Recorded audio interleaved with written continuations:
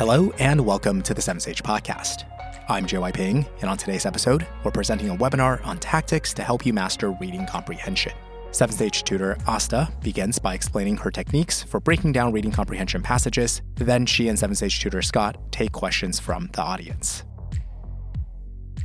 Good evening. My name is Scott Milam, and I'm the manager of the 7 Sage Tutoring Program. Tonight, I'm joined by Asta Sinha. Asta is one of our founding tutors and has developed a well-deserved reputation in our program for her expertise teaching reading comprehension. This evening, she is here to discuss the strategies and techniques she uses to help her students master the reading comprehension section. So without further ado, Asta, take it away. Hello. Well, first off, thank you so much for coming out tonight. I am super excited to talk about RC. I think the biggest thing that a lot of people would feel with RC is that it's unbeatable. And I really, if there's like one thing that you get out of this entire call, is that it's not, right? It is absolutely something that you can master and you can accomplish. So what we're kind of going to be going over today is starting off with some common misconceptions about RC. Scott and I had a whole conversation about whether or not these things were actually misconceptions before we started here today, but I really do believe they are. We'll talk about some common mistakes that people make with RC, just things that I've seen in my own studying and through tutoring, number of clients. And then also, we'll talk about all those mistakes and how to fix them, right? So some strategies that I've collected along the way and some drills that you guys can kind of do on your own time to try to improve on RC, which I promise you can. It is not something that is impossible. All right. Well, before we jump straight into that, I do just want to let everyone know we will have time at the end for your questions. So please hold on to those. We do really like to take as many questions from the audience as we possibly can, but we won't be interrupting in the middle of things to do that because otherwise we would never get to the core content tonight. But please hold on to those questions and we'll definitely have time for that at the end. Awesome. So let's get started. So I think the first thing that I hear a lot about RC is that it is the most difficult section to improve on, or that it's impossible to improve on. And I wholeheartedly believe that is not true. I do not think that RC is the most impossible section out there out of all of them. I think the biggest reason that people say that is because, it's true, right? At your core, you can't necessarily improve your base reading level in a couple of weeks or a couple of months. But what you can do is develop a strategy and develop, a way of going about and what you need to be picking out from the passage that you can do every time, and you can improve on those things. One thing that I really felt when I was studying for the test, RC was always my worst section when I first started studying. And my general game plan, I suppose, was to read the passage, right, to the LSAT gods that I understood what I just read, hope for the best, jumping into the questions, and just hope so hard that the right answer spoke to me, right? And I would have really inconsistent results as a result of that. And obviously, right, if I'm not doing the same thing every time, I'm not going to get the same results every time. So something that really helped me improve on RC and kind of master the section, I suppose, is developing some kind of a strategy, something that I was doing every single time that I read a passage so that, right, consequentially, I would get the same results every time. So if you hear, on Reddit or on the discussion forums or wherever else you go to get your LSAT information that this section is the most difficult to improve, I really want to challenge that throughout today's call and in the rest of the work that you do with RC. A question I often get on this is that there are actual LSAT experts and tutors out there even who will say that you can't even really meaningfully improve your RC performance, at least not within the time span that most people have available to study. And that as a result, all your attention should be focused on improving logic games and logical reasoning. How do you respond when you hear things like that? In short, I think that's a little extreme. The real answer that I would give to that is yes, you should be focusing on improving games first and foremost, right? That's the one that you should be able to master, initially. But LR and RC are not two completely different worlds, right? If you can improve on one, you can improve on the other. And it's not just a matter of becoming a better reader, right? You just need to be a better reader for the LSAT. And those skills are two completely different things. I'm not saying you're going to get out of your studying and just be able to read the most complicated textbook or, piece of academic work out there. But what you can do is get better at reading on the LSAT. So to all the LSAT experts who might say that, calm down just a little bit. It's really not that difficult. That's what I would say. Well, what other misconceptions are out there? Yeah, so I think the biggest one, especially because a lot of people really struggle with inference questions on RC. And part of that is because they're thinking that they need to read between the lines when you're reading a passage. You kind of have to, when it says infer, you think you really just have to infer something that's completely outside of the passage or guess what the author's trying to say and assume a bunch of things. You don't. I really believe that RC can be just as black and white as games is. Just like when you're doing a game, you've got a game board that you can use to prove your answer. For every single question that you do on RC, you can use your passage as a game board to prove your answer. The answer is always going to be written there. There's always going to be somewhere that you can go back to in the passage, somewhere that you can physically highlight, right, to defend the answer that you're picking, even if it is an inference question. So the biggest misconception, like one of the biggest ones that I see, is that you have to read between the lines to do RC. And I really just don't think that's true. And the next thing, the very last kind of misconception that I hear a lot about RC is that you have to be an expert at the topic at hand, right? That you have to know any kind of background information or anything like that to be able to be good at a passage or understand a passage. I'll say this, like I, in school, studied criminology and geography. I do not know the ins and outs of astrophysics. I don't know anything about fish anatomy or like whatever other nonsense the LSAT writers decide to put in a passage. Like, I don't know any of these topics, and that's okay, right? As long as you can, at the very least, fake some excitement for what you're about to read and go into it and read actively and do the strategies that we're going to talk about, you're going to be all right, even if you don't have any background information on the topics. And that kind of goes back to the last point, right? You don't have to read between the lines. The answer is always going to be there. I really like the way you phrase that, as long as you can feign some enthusiasm. And that's something I've always said to people. Having expertise in some of these topics actually doesn't help you. And in some cases, it can even be a little detrimental because it can cause you to bring in outside knowledge into the test. And that ultimately is not going to help you. What can help you is if you actually have some curiosity for the topic. And I think my experience has been that the students who really do well on RC and who kind of really top the charts on it tend to be those students who can approach every passage, not necessarily with any prior knowledge, but with just an interest in finding out what it's about. And that tends to lead to you reading more actively and in a fashion that you're going to pick up the nuances of the argument that's being made. So if you get anything from this, try to approach every passage with curiosity, with enthusiasm, with interest, even if it has to be feigned. And if you do that, that by itself is going to do some good in terms of you being able to better acquire the information in the passage. Yeah. I totally agree, right? Like I personally have no interest in learning about research being done on the different layers of the atmosphere. I couldn't name them if you asked me, right? But if I'm reading a passage about that, like I am so excited to learn. Like this is what I'm going to spend my entire life studying, right? Like I'm going to pretend that I cannot wait to learn all there is to learn about the layers of the atmosphere. And that's honestly half the battle. Like if you can get through the passage, you're halfway there. And getting through the passage, sometimes, right, all it comes down to is just pretending to be excited about it. So yeah, I totally agree. So that's kind of what I wanted to cover about kind of the misconceptions with RC. It's really, again, right, it is a beatable section. You don't have to know an insurmountable amount of knowledge or have this insane reading level to be able to improve. And a lot of the mistakes that people make are, one, internalizing those misconceptions and really just kind of believing in their heart there's nothing they can do about RC.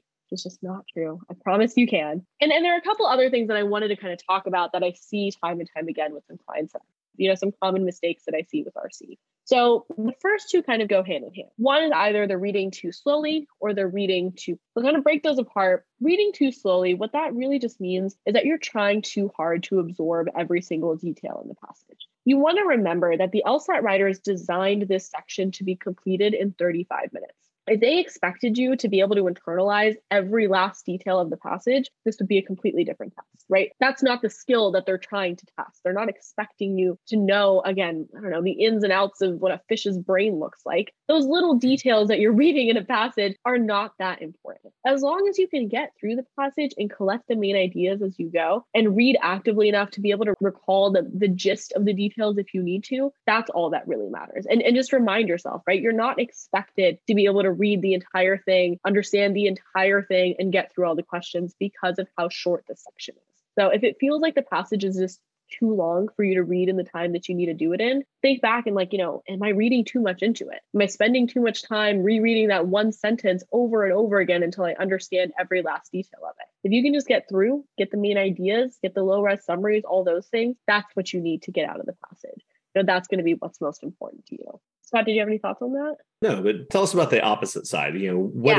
is reading too fast? I think for some people, they're going to hear, what do you mean that it's possible to read too fast on RC? That's the whole thing I'm trying to do is read fast. Absolutely, right? And it's a fun little game to play of like, you just told me to read faster and now you're telling me that I read too fast. Well, yeah, there's like a little bit of a balance between those two things, right? You don't want to be sitting there absorbing every single detail, but you also don't want to get to the point where you're just glossing over words. I'm sure you guys have all experienced, you get like 3-4 hours into studying and you start reading a question and nothing is registering, right? You just have no idea what you just read. And you get to the end of the passage or you get to the end of the argument, like, okay, I need to go back and reread that because I just glossed over everything, right? It's a very common feeling that people have. That's not a feeling that you should have when in 15 minutes in. I totally agree, right? That's not a feeling that you should have when you're reading an RC passage. You shouldn't just be glossing over words and not registering what you're reading. Something that I find really helpful to kind of combat that is as I'm reading an RC passage, I am like in real time translating what I just read into something that makes sense in my brain, right? Into simple English. And if I can do that for each sentence or,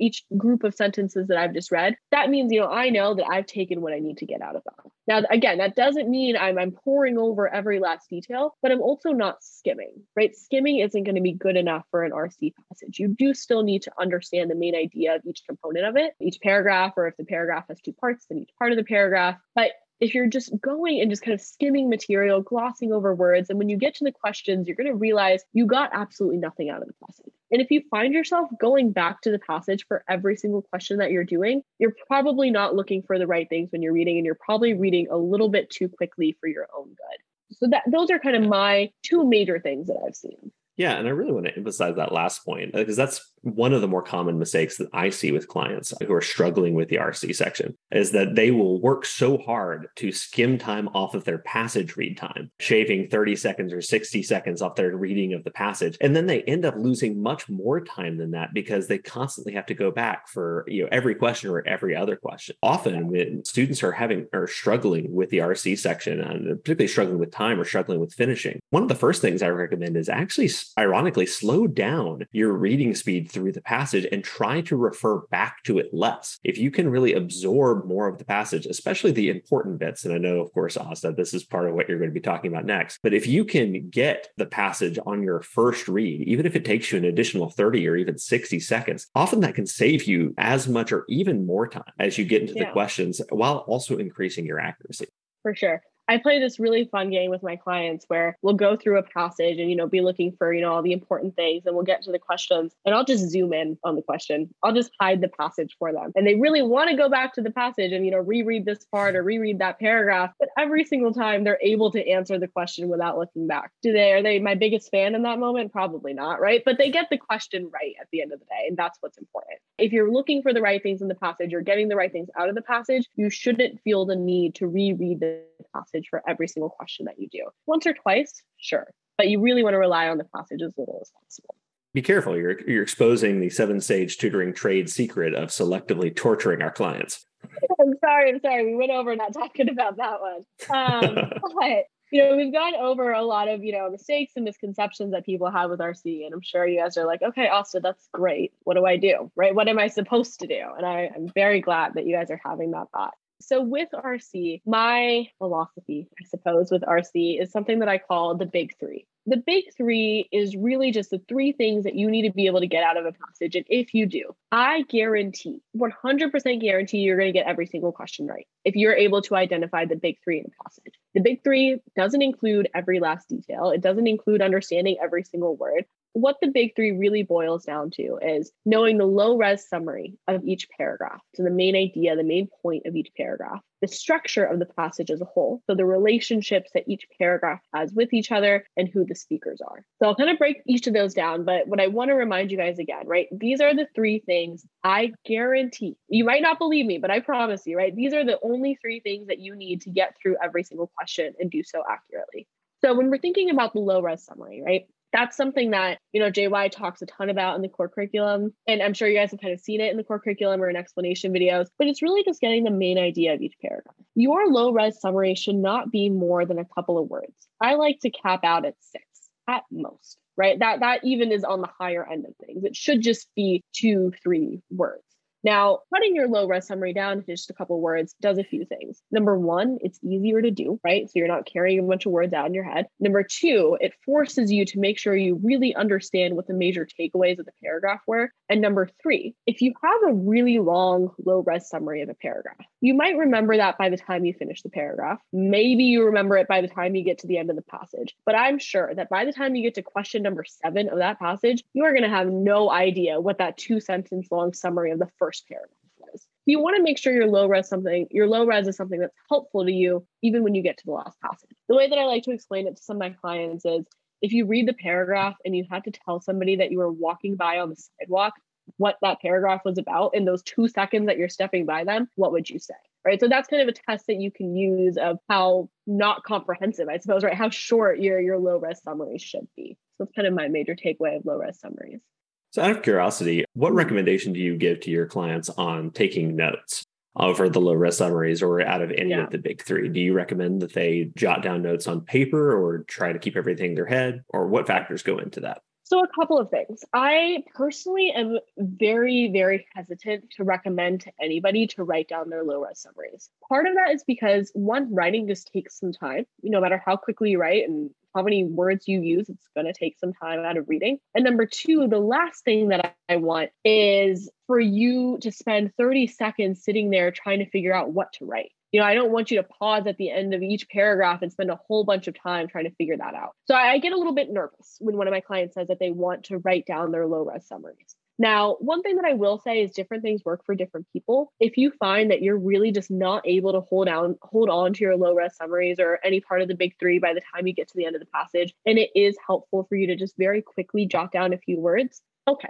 I'll live, right? But I wouldn't start off with that. Something that I really found helpful for me is I would just highlight as I read in the passage, what the main ideas of each paragraph were and use that as like kind of a visual roadmap of the passage. Sometimes, you don't know what the low res is going to be until you get to the end of the paragraph. So I might go back and highlight a couple words. And I find that's a little bit faster than writing things down. So long answer to your question, but in short, be cautious of writing things down. Excellent. So what's the next of the big 3?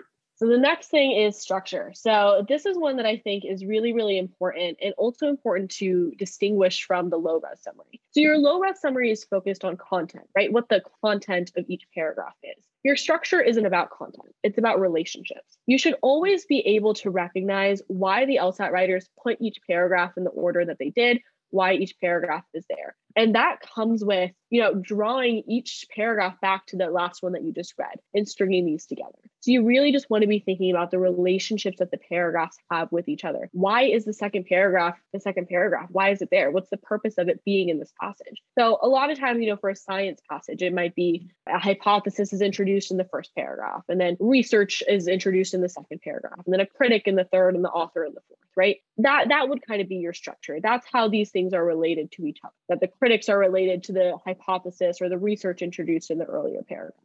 If you get to the end of a paragraph 2 or paragraph 3, and you have no idea why that paragraph is there, you have no idea how it's connected to the rest of the passage, you want to take a second and figure that out before you keep moving. You're kind of swimming in uncharted territory if you're not able to get a roadmap as you continue to read the passage. That's what I think is the most important thing about understanding structure. It's not about the content, it's about the relationships. And those relationships are so, so important. No, and really that's what allows you to really follow the argument that is being made. And I think that's something different clients that I've had struggle on different types of passages, whether that's people who struggle with humanities passages or science passages. But what kind of unites all of the passages that LSAT, they're all making some sort of argument. And if you can understand the structure, then that's ultimately going to help you follow the flow of that argument. And just like Asta said, I mean, if you get to the end of the paragraph and you think, hey, I don't understand why this is here, or this seems unnecessary, stop. You've missed something. They've trimmed these down to where there are no unnecessary paragraphs. So if you don't understand the point of the paragraph, that's a good opportunity to learn. You may not have time to stop while you're taking the prep test, but man, flag that passage and that for later review, because that's really one where you have an opportunity to really learn how that passage is structured. And I guarantee you that's going to unlock your ability to recognize how other similar passages are structured in the future. Absolutely. I totally agree. It's one of the most important things that a lot of people kind of gloss over. And it was something that was missing in my read and pray to the LSAT gods approach, right? Is I wasn't really thinking about the structure of the passage and the argument being presented. So cool. So that was the first and second part of the big three. The last one is the one that I think is glossed over the most often. And I really do think that when I started recognizing this in the passages that I was reading, my RC performance increased dramatically. And that third part are the speakers. So when I say speakers, I once introduced this to a client. He was like, well, Asta, isn't the author the speaker for the entire passage because they wrote it? And I was like, sure, technically, yes. But that's not really what I mean by speakers. What I mean is whose point of view is this part of the passage coming? So the way that I like to explain it is if you're thinking about a play, when you read a play, you're going to see the person's name, colon, and then all of their script. And then the person's name, colon, and then all of their script. If you turned a passage into an incredibly boring play, but if you turned it into a play, you want to be thinking about who would this portion of the text be attributed to? Would it be the author? Would it be the critic? Would it be a researcher? Would it be, this philosophy or an artist or a time period, right? Who is this portion of the text being attributed to? And if you're able to identify who the speakers are in different portions of the text, it makes questions like, which one of the following statements would the critic be most likely to agree with? It makes those so much easier because you know exactly where in the passage the critic actually gave their, I'm like so impassioned right now. It gives you direction in the passage to where the critic's actually giving their point of view. And a lot of times people struggle with those questions and they read it and they're scanning the entire passage to try to find the critic and is it here, is it there? If you do the work when you read the passage to kind of separate out whose point of view the information is coming from, those questions are so much easier. So that's kind of the biggest thing with speakers. It's a little bit difficult to kind of incorporate because it's something that a lot of people don't think about, but you really want to be splitting up the passage with whose point of view is it coming from. Sometimes it's the author, sometimes it's someone else, sometimes it's not a person, but it's an ideology or a concept or something like that. But the speakers really is, I think, like the golden key to getting better at LSAT or RC in the LSAT to help you identify some of those things. Yeah, and I'll actually second that. So my initial diagnostic, RC did not seem like it was going to be a problem. I think the first time I took the test, it was a -2 in RC. As I kept taking into the 70s and 80s PTs, though, suddenly, and this is 3 weeks before the test, it dropped down to a -5 and -6. And, I've been working on logic games all this time, and that was the thing I was just kind of, tunnel visioned in on. And suddenly, I'm finally getting my logic games down, and suddenly RC falls apart on me, just a few weeks before the June test, and I didn't know what to do at first. And this really was the key for me. I was doing a pretty good job of creating low-res summaries. I was reading for structure. Following the argument was relatively easy for me, but I wasn't really tracking all of these different speakers and perspectives and philosophies. And ultimately, I actually broke down and just jotted very quick notes on the corner of a piece of paper. And that by itself kind of repaired that -5, -6 back to the kind of original -2 and just in the neck of time for me to take the June test. So I would strongly recommend that. It's easy to miss. And especially once you've trained on those earlier PTs where this point is less important, you cannot tackle the 70s, 80s, and 90s PTs and the modern LSAT as a result if you're not tracking all of the different voices that are represented in the passage. Yeah, I totally agree. And I think that kind of goes to the point, there's a little bit of a narrative of RC has gotten so much harder in more recent tests and it's so impossible and so difficult. No, that's not really the case. What it is that people like Scott, who are just really good at reading, are no longer able to get through the more recent tests because they're asking you for something a little bit different. They're asking you to identify something specific to the LSAT. I think, your story is a great example of that. Is you can be a great reader, but if you don't know what the LSAT's looking for, it's going to be a lot harder to succeed on the test. No, I absolutely agree. And I've talked to plenty of students who did really well on the ACT or the SAT or other standardized reading exams and have just absolutely fallen flat when it comes to the LSAT. And that's because the LSAT is not those tests. It is looking for a very different type of reading. It is looking for you to be able to follow the structure of argument and the logical connections between the ideas, whereas those other tests are largely looking for just kind of base level comprehension and recollection of details. And if you try to take the LSAT the way you took the PSAT or the SAT or the ACT, that is not going to get you there. Yeah, I totally agree. And that's why I think people kind of spin this idea that RC is impossible. It's not, right? If you know what the LSAT's looking for, you can totally beat it. So awesome. That's kind of my philosophy, right? With the big three, it's something that I really like to enforce. Like it's the one thing that if I can spread to the world in terms of LSAT, I would, right? I think it's the most helpful thing for me, at least, right, with RC. It's my overall agenda here, Scott, is spreading the big three to whoever will listen to me. But the next thing that I want to talk about, right, with once you've kind of gotten past the idea of the big three, you're able to kind of identify the low res, the structure, the speakers, and notice how they help you in different question types. The next step is trying to kind of pre-phase the answer when you're looking at a question. Now, I don't necessarily mean being able to guess word for word what the right answer is going to be. I recognize that's not always possible. Sometimes it is, right? Sometimes you get a main point question, and ideally, if you've been doing all the right things when you're reading the passage, you're able to kind of predict generally what the main point's going to be. But some questions are, like we talked about earlier, which one of the following statements would the critic agree with? You're not going to be able to guess, right, what statement the LSAT writers are going to pull from. So instead, right, there are two things that you want to be trying to predict. Number one, if you can, predicting what type of answer choice it's going to be. I remember talking to a client about this, and he was like, oh, so like the flavor of the answer choice. I was like, sure, that sounds kind of weird, but yeah, the flavor of the answer choice, right? Or if you can't guess kind of word for word or kind of what the type of answer is going to be, at the very least, know where in the passage the answer is going to come from. So that example, right, of which one of the following statements would the critic agree with, even if you don't know what the statement's going to be, if you know that the answer is going to be in the third paragraph, you can start eliminating answer choices based off location alone, right? If the answer choice isn't somewhere in the third paragraph from what you remember, you can get rid of the answer choice. So that's kind of the biggest thing that I find really helps people move faster on the questions, is just by taking a second with yourself and really making sure you have an idea of either what the flavor of the answer is going to be or where in the passage the answer is going to come from. And, exercise that. When you're doing a prep test or when you're doing an RC drill, do it untimed and see if you can predict those things with the questions before you jump into the answer choices. And hopefully, right, I have a feeling that's really going to help with your performance in general, just because you have a really clear filter, right, of how to look through these answer choices. So that's kind of the biggest thing that I would say when people are like, oh, I can do RC, I'm just slow. And it's like, okay, well, here's one way that you can get faster, something that can really, really help. All right. So the next thing that I hear all the time with RC is, okay, I've done the big three. I've looked at it. I've understood it. I know the passage. I've pre-phrased or predicted the answer choice, or at least where it's going to be. But now I'm down to two answer choices and I don't know what to do. And I see that and I hear that so often, that you get it down to two and you just are not able to defend, one of those answer choices.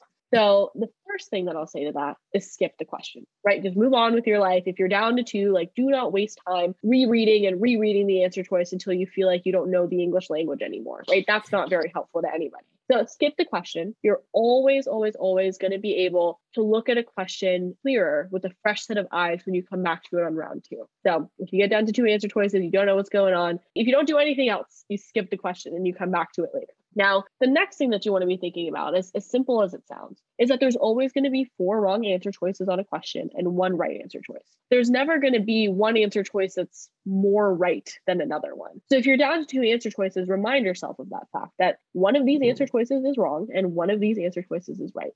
And I just need to figure out which one is which. Now, to be able to figure out which one is which, I want to go back to that earlier point that we talked about, that the LSAT's never going to require you to read between the lines. You're always going to be able to find a defense for an answer choice somewhere in the passage. So take one of those answer choices, go back to where in the passage you predicted the right answer was going to be, and see if you can find a line to defend the answer choice. And if you go back and there's nothing to highlight, right, there's nothing in the passage for you to defend that answer choice, then it's the wrong answer, right? Then take a second with the other one and see if you can defend it. But my overall strategy for choosing between 2 answer choices is thinking about which one you can actually defend with the passage. That's going to be your best bet. Again, just because you're never going to have to guess, right? The LSAT's never going to write a question that requires you to use some outside knowledge or some general expertise to get the right answer, because it's the right answer that every single person that's taken the LSAT should be able to find. And where are you going to find it? You're going to find it in the passage. Absolutely. And I'll just throw out there that that advice about what to do when you're stuck between 2 answer choices isn't just applicable in the reading comprehension section, but anywhere on the test that you find yourself. Don't get caught in the loop of getting stuck between 2 answer choices and just burning time staring at that one question in the hopes that it will unlock its answers for you. Go ahead, move on to the next question. If you're stuck between 2 answer choices and you legitimately don't know which one is right, that question's not for you, at least not on this day on this test. just go on to the next question because that one probably is for you. You will be able to tackle that one. One of my very first clients, this was one of his worst habits where he would just, if he got stuck between these two answer choices, he would just spin, sometimes for minutes, trying to solve this and not realizing that, my goodness, if I would just go on to these other questions, instead of spending 5 minutes trying to resolve this seemingly irresolvable dilemma, that I could have gotten 2 or 3 other answers right in the time that I ultimately put to trying to answer this one. So your goal is not to get every question right. It is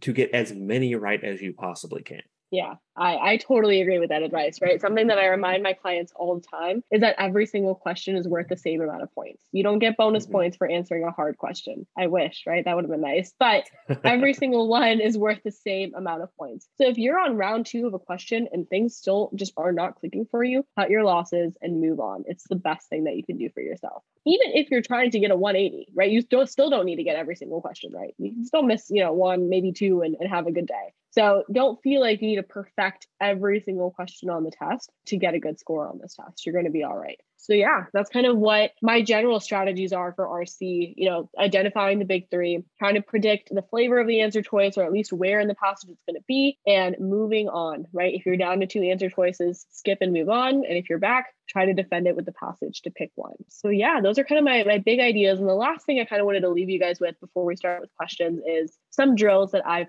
found are really helpful with improving on RC, things that you can kind of do on your own time. So number 1 is a predicting the answer drill. It's exactly what it sounds like. You do a section or a couple passages, you do it on timed, and you take a look at the question stem and you try to guess one of those 2 things. What type of answer choice is this going to be? Or if I can't figure that out, where in the passage am I going to find the defense for this answer choice? And use your big 3 when you're doing that, right? Use your low res summary. If the question's asking about a certain topic, use your low res summary to remember where in the passage that topic was discussed. If the question is asking about a certain speaker, right? Use your low res summary to decide where in the passage that speaker came up, and kind of be able to kind of combine those things to get the most out of them when you're looking at these questions. The next drill that I want to talk about is what I call a passage selection drill. So this is something that I really like doing when I have a client or when I was studying and I was really struggling with choosing between 2 answer choices. And I was just always stuck on that. Like I just couldn't move on. I had no idea which one was the right answer. So do a section, complete it thoroughly, do your best. And when you get to blind review, go back to each question and physically highlight where in the passage you got the defense for the answer that you chose.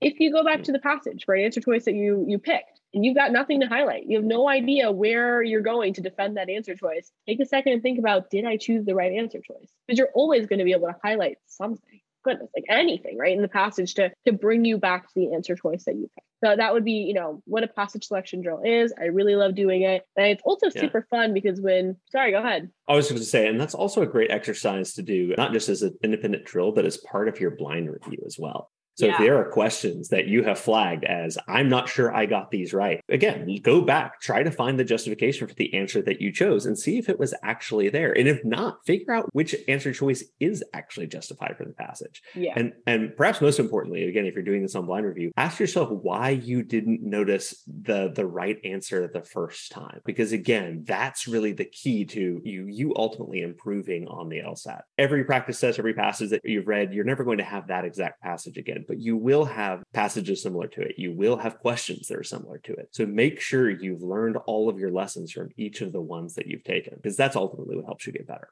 I totally agree. There's one thing that I've learned in my time tutoring is that the LSAT writers are not creative in the slightest. They are very, very uncreative, boring people that do the same thing over and over again. So one pattern that you identify on one passage is always going to be helpful to another passage that you do. Because they are working on unlimited brain capacity. They do not have new ideas very often. I think the last time they did something new is when they threw in a comparative percentage. It's like, what, how many years ago? But yeah, that's one thing. So far, we talked about predicting the answer drill, passage selection drill. The next quick drill that I want to mention is called a confidence drill. So if you're one of those people that really, like Scott was saying, which is kind of spinning wheels and, not really able to move on from a question and going back and forth between different answer choices, do a confidence drill where you pick an answer and you move on and you never look back. There's no switching between answer choices. There's no second guessing yourself. Use your intuition. Don't be lazy about it, but do your best to just very quickly pick an answer and keep going. Honestly, I'd be less concerned about your accuracy with the confidence drill, more so concerned with you building the muscle of picking something and moving on with the section. Accuracy will come with practice, but being slow and, unsure of yourself and not confident with what you're doing, that's a lot harder to fix down the road. So really make sure, as you're doing your practices and doing your drills, you're sticking with that idea of like, I'm sure about what I picked. I'm definitive about what I chose. I don't need to come back to this question and spend 3 minutes double checking my work. And that's really kind of the purpose of a confidence drill. And the very last one is just a big three drill. Do a passage and during blind review, sit down and write down the big three, physically articulate it, and see if that helps, give you any clarity with any questions that you were struggling with. So as a quick summary, the predicting the answer drill, passage selection drill, confidence drill, and the big three drill. Yeah. Real quick. So you mentioned earlier something that you do with your clients. I was going to see if you recommend them doing it on their own, where you completely hide the passage and do a drill where you try to answer the questions without using the passage.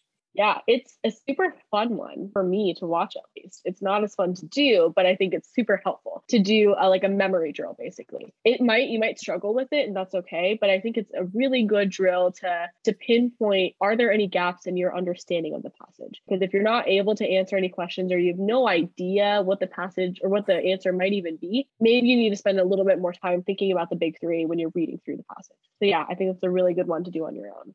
Well, fantastic. We are now going to open the floor up for questions. I'll explain how this works. Of course, you guys have all been spending a lot of time in Zoom, I suspect, over the past couple of years, so it should be fairly familiar to you. But if you'd like to ask a question, please use the raise hand feature on your phone or on your computer. I'll try to take people in the order that they come. When I choose you, I'll try to say your name. I apologize. There's a decent chance I will butcher it. And then you will have to unmute yourself in order to actually ask your question. So yeah, Evan, what's your question? Would you all have a recommended order in which you complete the questions to save time?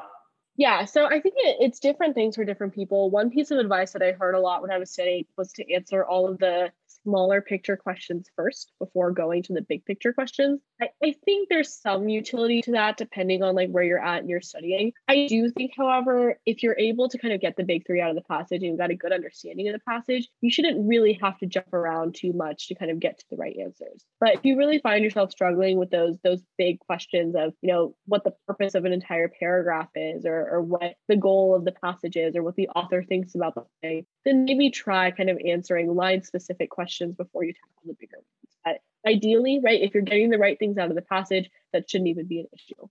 Yeah, that's kind of how I approach that. Got it. Thank you. All right, thanks, Evan. Next up will be Sophia. Hey, my question is about highlighting and what the utility of highlighting is. I find that either I end up highlighting all the wrong things, like things that are jumping out at me but never show up in the questions. Or if I'm really into a passage, maybe that is happening, but it ends up being fine and the highlighting kind of helps me to engage. So I was wondering kind of what a good middle ground is. Do you guys recommend highlighting? And if so, what should we be highlighting? Should we be highlighting for, a new voice, those specific the main three that you were talking about, or something else?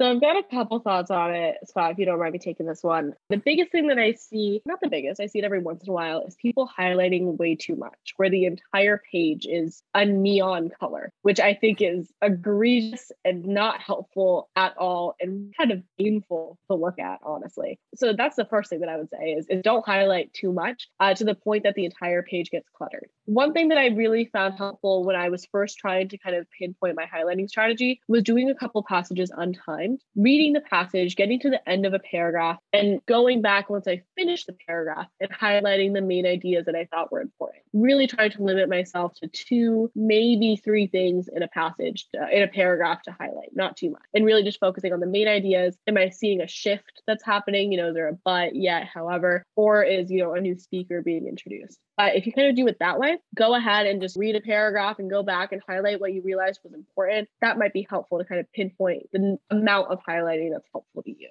Got it. So on blind review, going back and seeing, was my highlighting actually related to what the questions were asking?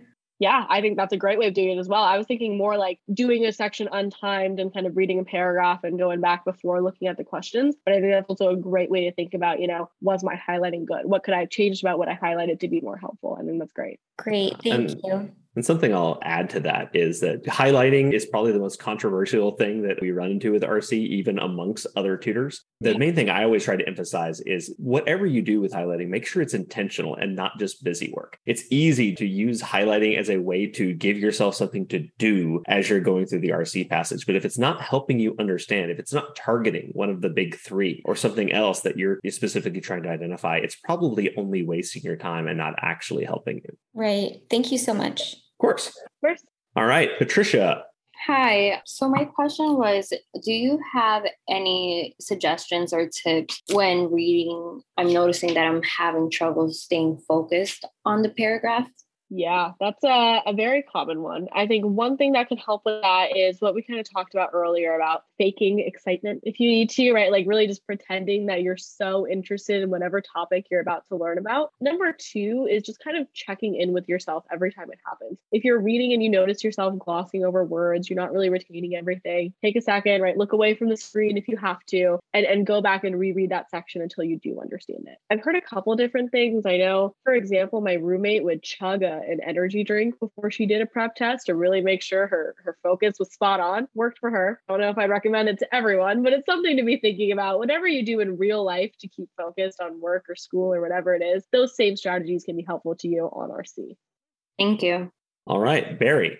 Hi. I was going to ask if you have any tips for those questions that ask something like, the passage mentions all of these, and they're usually like details. And the passage mentions all of these except, and then it's like a list of small details. I mean, because I do sort of the low-res summary stuff, but these details don't usually go into any of these summaries. I love talking about that because that's usually where my clients are like, aha, I got you, right? This isn't in the big three. I'm not going to get this question right. And to that, I say, no, you absolutely can use your big three to get those questions right. So the first step to that is as you're reading, making sure you're still actively reading each part. Even if you don't like internalize every last aspect of the detail, you still want to be able to recall like, oh, there was something about really old shirt in that paragraph or something about an Athenian statue in that paragraph, right? There was a detail about this thing to the point that you can still recall the buzzwords. The second thing, right, is thinking about where, if you read an answer choice, okay, what is this about? Which paragraph would this detail be in based on my low res summaries or based on my structure or based on my speaker, right? Whatever it is, trying to pinpoint what location you think it's going to be in the paragraph. That way you can kind of eliminate answer choices that you know aren't in the passage. And then when you're down to 2 or 3 answer choices, really targeted, go back to the passage, not spending a lot of time, but knowing exactly where you're going in the passage to see if it was actually there. So that's kind of my 2-step approach to tackling those questions and my way of kind of proving that, yeah, the low res summary and the big three, like all of those things are still helpful for those detail oriented questions. All right. So Matthew, you're next. Hi. First off, thank you both for taking the time tonight. I was just curious. I think it was Scott that mentioned that there's some difference in the content as you go by like test number. And I've primarily been PTing in like the 60s range. And I just was curious, to what extent is RC a lot different in the more recent tests or with other sections as well? How similar are they? So if you want to take this one based on your experience with those. Yeah, sure. I'll tell you, I've changed my answer since when I took the test. I really felt when I was studying for the test that the PTs in the 70s and especially going into the 80s and 90s, the RC was dramatically harder. And if you look at my RC scores as I tested through that range, I mean, that it would kind of bear that out. I recognize in retrospect that it's not really that they got harder. It's just that the test writers developed a few new tricks and a few kind of harder questions and harder passages. And it's not orders of magnitude more difficult. It's just a slight increase. It's enough that if you really were having a smooth time of things in the 60s and then you transition to the 70s, you might drop a few points. And of course, if you're coming up right on test day, that few points can really be kind of an anxiety spiral, especially if you're like me and are prone to that anyway. But I mean, ultimately, it's eminently learnable. If you're good at the 50s and 60s PTs, you're going to be strong in the 70s, 80s, and 90s once you get used to them. And that's the main thing I would emphasize. Make sure you're not waiting until the last 2 weeks before the test to get used to those 70s, 80s, and 90s PT. Go ahead and start folding those in a month or more ahead of time so that, again, you're not just utterly surprised when you find questions that you haven't seen before. Those are the most representative of what the actual LSAT will be like. We don't want to waste those unnecessarily early in your study period, but we definitely want to take several of them before you're actually ready to take the real thing. Awesome. So are these changes contained mostly to this section? Like, are logic and games pretty similar? I didn't find that I'd say so. Yeah, I don't think logic and James change as much as RC does as you go into those later ones. In some ways, actually, the logic games, the statistics tell us that the logic games, actually, the sections get a lot more regular with 2 easy, relatively quick games at the beginning and, kind of escalating difficulty as you go through. It seems that RC is the one that they really kind of tweaked as they went into the 80s and 90s. I'd agree with All right. that. Well, thank you, Matthew. And then Delaney, you're next. Hi, everyone. Thank you so much for hosting this really helpful session. I'm nearing the end of my LSAT study period. I'm taking the test in August, and I'm finding that I still really struggle with the inference questions on RC passages because the passages are much longer than an LR stimulus. So I'm curious to hear your input on how to navigate those questions. Yeah, absolutely. That is a tale as old as time. I'm really good at RC, but I just can't get these inference questions down, right? I hear that almost every day. The biggest thing that I'll say to that is to really remind yourself, the LSAT is not asking you to guess. The LSAT is not asking you to assume anything. The answer is always going to be something that you can explicitly draw from the passage. Because, right, think about it, right? If it was something that you had to guess about or something that you had to read between the lines, multiple people would come up with different answers, right? There's always going to be one right answer and 4 wrong answers for a question. So remind yourself of that if you're feeling like the inference question is just coming out of nowhere and you can't find the answer for it. It has to be there, right? It has to be in the passage.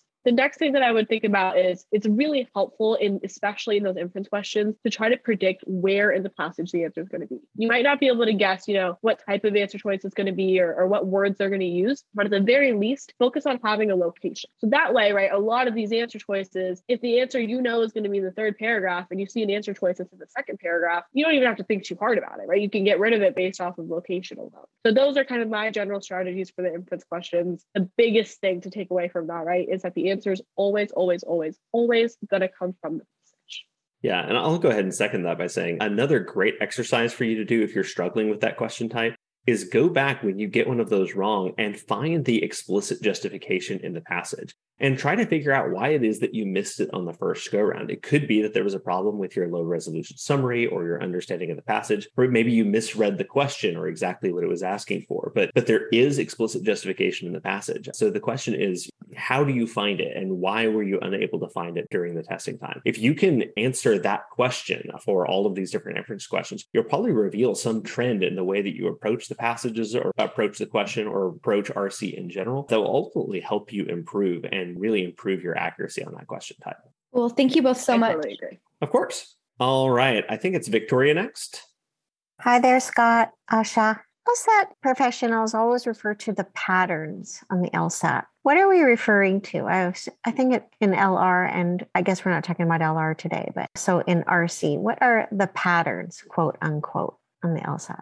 So when I say patterns or when people kind of talk about patterns, what they are really hinting at, again, like I mentioned earlier, is that the LSAT writers are not very creative. When they're presenting you with the passage, even though the topic might be different, the structure of the passage, the way that the argument is presented, the types of questions that they ask and where the answers come from, all of those things just repeat from passage to passage. And once you kind of start thinking about the general way that an argument is presented to you in an RC passage, you'll start to notice, right? This passage, even though the topic is about oceans and that one was about physics, I don't know, even though the topics are different, the way that they're presenting information to you, the way that they're grilling you about the passage and the details or the aspects of it they want you to pull from it, those things are very, very similar. So if you're kind of thinking about that, really, especially that structure part, the relationships that each paragraph have with each other, you're going to find that a lot of these passages are very, very similar to each other, even though the content is different. So that's kind of what I think when I think patterns in RC is just the way that the argument is presented to you and how they ask you about it. Thank you. All right. Thank you, Victoria. And Sherry, you're next.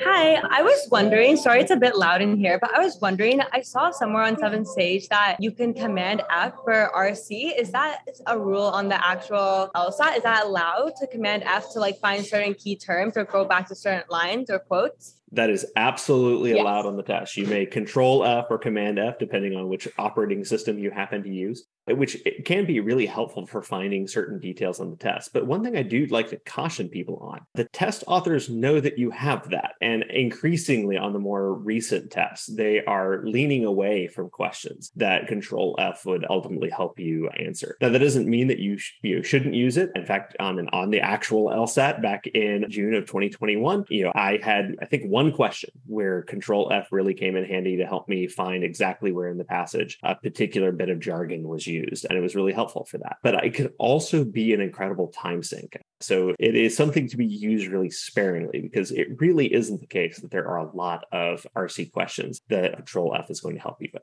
I absolutely second that. All right, Sherry, thank you. And Edward. Hi, guys. Thanks for hosting this for us. My question is, going back to when you narrow it down to two answer choices and you're trying to choose between them, and you skip it and you come back, and you had mentioned defending an answer choice with what's in the passage, with information from the passage. Do you find that it's easier to do that, like when you are doing it timed, as opposed to trying to say why one might be wrong? Because I find myself in blind review trying to prove why the other answer is wrong if I narrowed it down to two. Yeah, so that's a really good point. So there's really like two avenues that you can kind of go. You can either defend the right answer or find the wrong answer. The reason that I usually err to the side of defending the answer choice as opposed to trying to find something wrong with it is because if you get down to two answer choices, it's because you like both of them, because you're not really seeing anything apparent that's wrong with either of those answer choices. So I find that in a time setting, instead of like forcing myself to unthink what I'm already thinking, which is that both of these answer choices look right, I find it's just a little bit easier to kind of jump to defending one of those answer choices. And if I come up with nothing, right, picking the other one. So that's why on round two, right, if you're down to two and both answers look really good to you, that's why I usually recommend defending the answer choice as opposed to spending too much time kind of spinning wheels, trying to find what's wrong with one of them. So that's kind of my general advice there. Okay, thank you very much. All right, we are going to hang around and answer a few more questions. But before we do, we are at the end of our originally appointed time. So before, I know a lot of you will be heading out around this time. So before you do, I just wanted to throw out there that if in the course of this, you have realized that, hey, I would really like to ask more questions like this to really smart LSAT people like Asta, that is absolutely a thing that you can do. We have a tutoring program with many brilliant tutors like Asta who would be happy to help you improve your score, diagnose the mistakes that you're making, and ultimately help you to improve. And furthermore, we also offer free consults with these tutors. So I'm putting a link in the chat now. If you would like to book a free consult with one of our tutors, you can even share your analytics and they'll kind of give you a quick gloss through the obvious mistakes they see there and some drills that might help you improve. And of course, they'll be happy to tell you about our tutoring program and help you figure out whether it might be right for you. And I think Kate was next, and we'll probably take I'm going to say we're going to go 4 more of these and then we're going to close up for the night. So Kate. Hi, yes. Thank you so much for doing this. It was super helpful. And I'm really sorry if you've answered this question. I don't think you have yet. If you're reading an RC passage and you notice yourself starting to struggle or not understand it as well as you had hoped, do you skip the passage and come back to it at the end, or do you just try your best to work through it? That's a good question. I think my answer to that is based on like the magnitude of your misunderstanding. If you get to like one particular sentence and you're like, I don't really get this sentence, I don't think that warrants skipping the entire passage and moving on. However, if you get 2 paragraphs in and you have no idea what you just read, like at all, like there's not a single word that you can even think of to start your low res summary, that would probably be a good point to go ahead and skip the passage. And if you have time, come back to it later. You don't want to go ahead and, at that point, sink more time into the passage, right? And then at the end of the passage, decide that you want to move on. You want to try to make that decision a little bit earlier, but really kind of be real with yourself. Like, how big is this misunderstanding? Is this something I think I can work through? Or is this something that it's better to cut my losses and come back to this later? Something that I did when I was studying for the test is I'm not a science person. Like I said, criminology and geography. Whenever I saw a science passage, I just skipped it. Whether it was the second passage or the third one, whatever it was, I just wanted to deal with that at the end, deal with all the nice, pretty, fluffy arts and humanities things first, and then, get to the science one at the end. So that was just something for me, just because I really dreaded those passages. But in general, just kind of be real with yourself. Does this warrant letting loose and just moving on to another passage? Thank you. That's super helpful. I don't know about anyone else that if they took the June test, but I really struggled with the RC and it was just really discouraging the rest of the test. So I appreciate those tips. Thank you. Of course. All right. And Gull, you're next. Hello, can you hear me? We can. Hi. Yep, absolutely. So I just had a question regarding the skipping strategy. How would you come back to a question that you skip? Like, would you have to reread the whole passage? How exactly would be the best strategy and the most time-saving one? Yeah, so there's kind of two steps to that. So the first thing is if you skip a question, you want to come back to it before you move on to the next passage, right? Ideally, you want to try to finish all of the questions from one passage before you read another. Because at that point, right, if you come back to it later, you've got like the information of 2 or 3 more passages in your brain, and that might force you to kind of refresh yourself on that particular passage a little bit more. So try to come back to it, before you move on to the next passage. However, right, if you come back to it on round 2 and you still don't know what's going on, that doesn't mean you sink 4 or 5 minutes into that one question in order to finish that one passage. Because, right, those, maybe if you spend 5 minutes on this one question trying to get it right before you move on, those 5 minutes could have cost you the entirety of the last passage, right? That's just not worth it. So sometimes you just kind of have to cut your losses, move on from a question within a particular passage and move on to the next one. But you do want to take a stab at any questions that you missed or any questions that you skipped, within a passage before you keep going. So there's like the first layer to it and the second layer to it.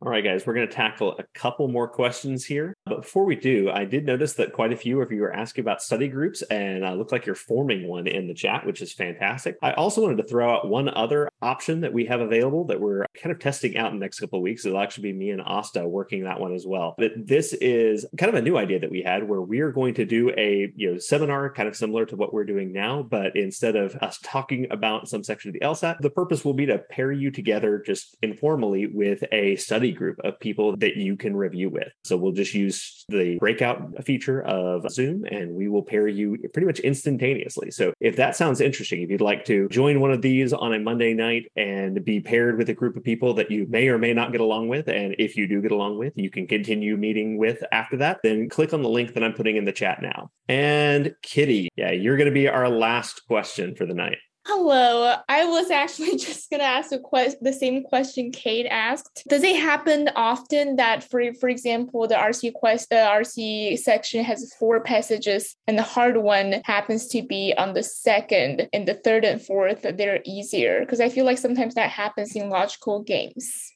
Yeah, so for the most part, the first 2 passages of the section are going to be easier than the last 2. Every once in a while, there's a prep test where it doesn't necessarily pan out that way, but on average, you should be getting through the first 2 passages a little bit quicker than you get through the last 2. And that's kind of why you want to not necessarily space out your time evenly, because the last passage might require a little bit more time than the standard, right, 8 minutes and 45 seconds. Right? You might want to save yourself a little bit more time for the end. So really try to make sure the first 2 passages you're getting through them, without going too fast, but right, getting through them a little bit quicker than maybe you're comfortable with so that you have enough time to really give your all to the last 2 passages. Just like on games, the first 2 games are usually a little bit easier than the last 2. Just like on LR, the first half of the section is usually a little bit easier than the last half. So that's kind of the general trend that the LSAT likes to take on.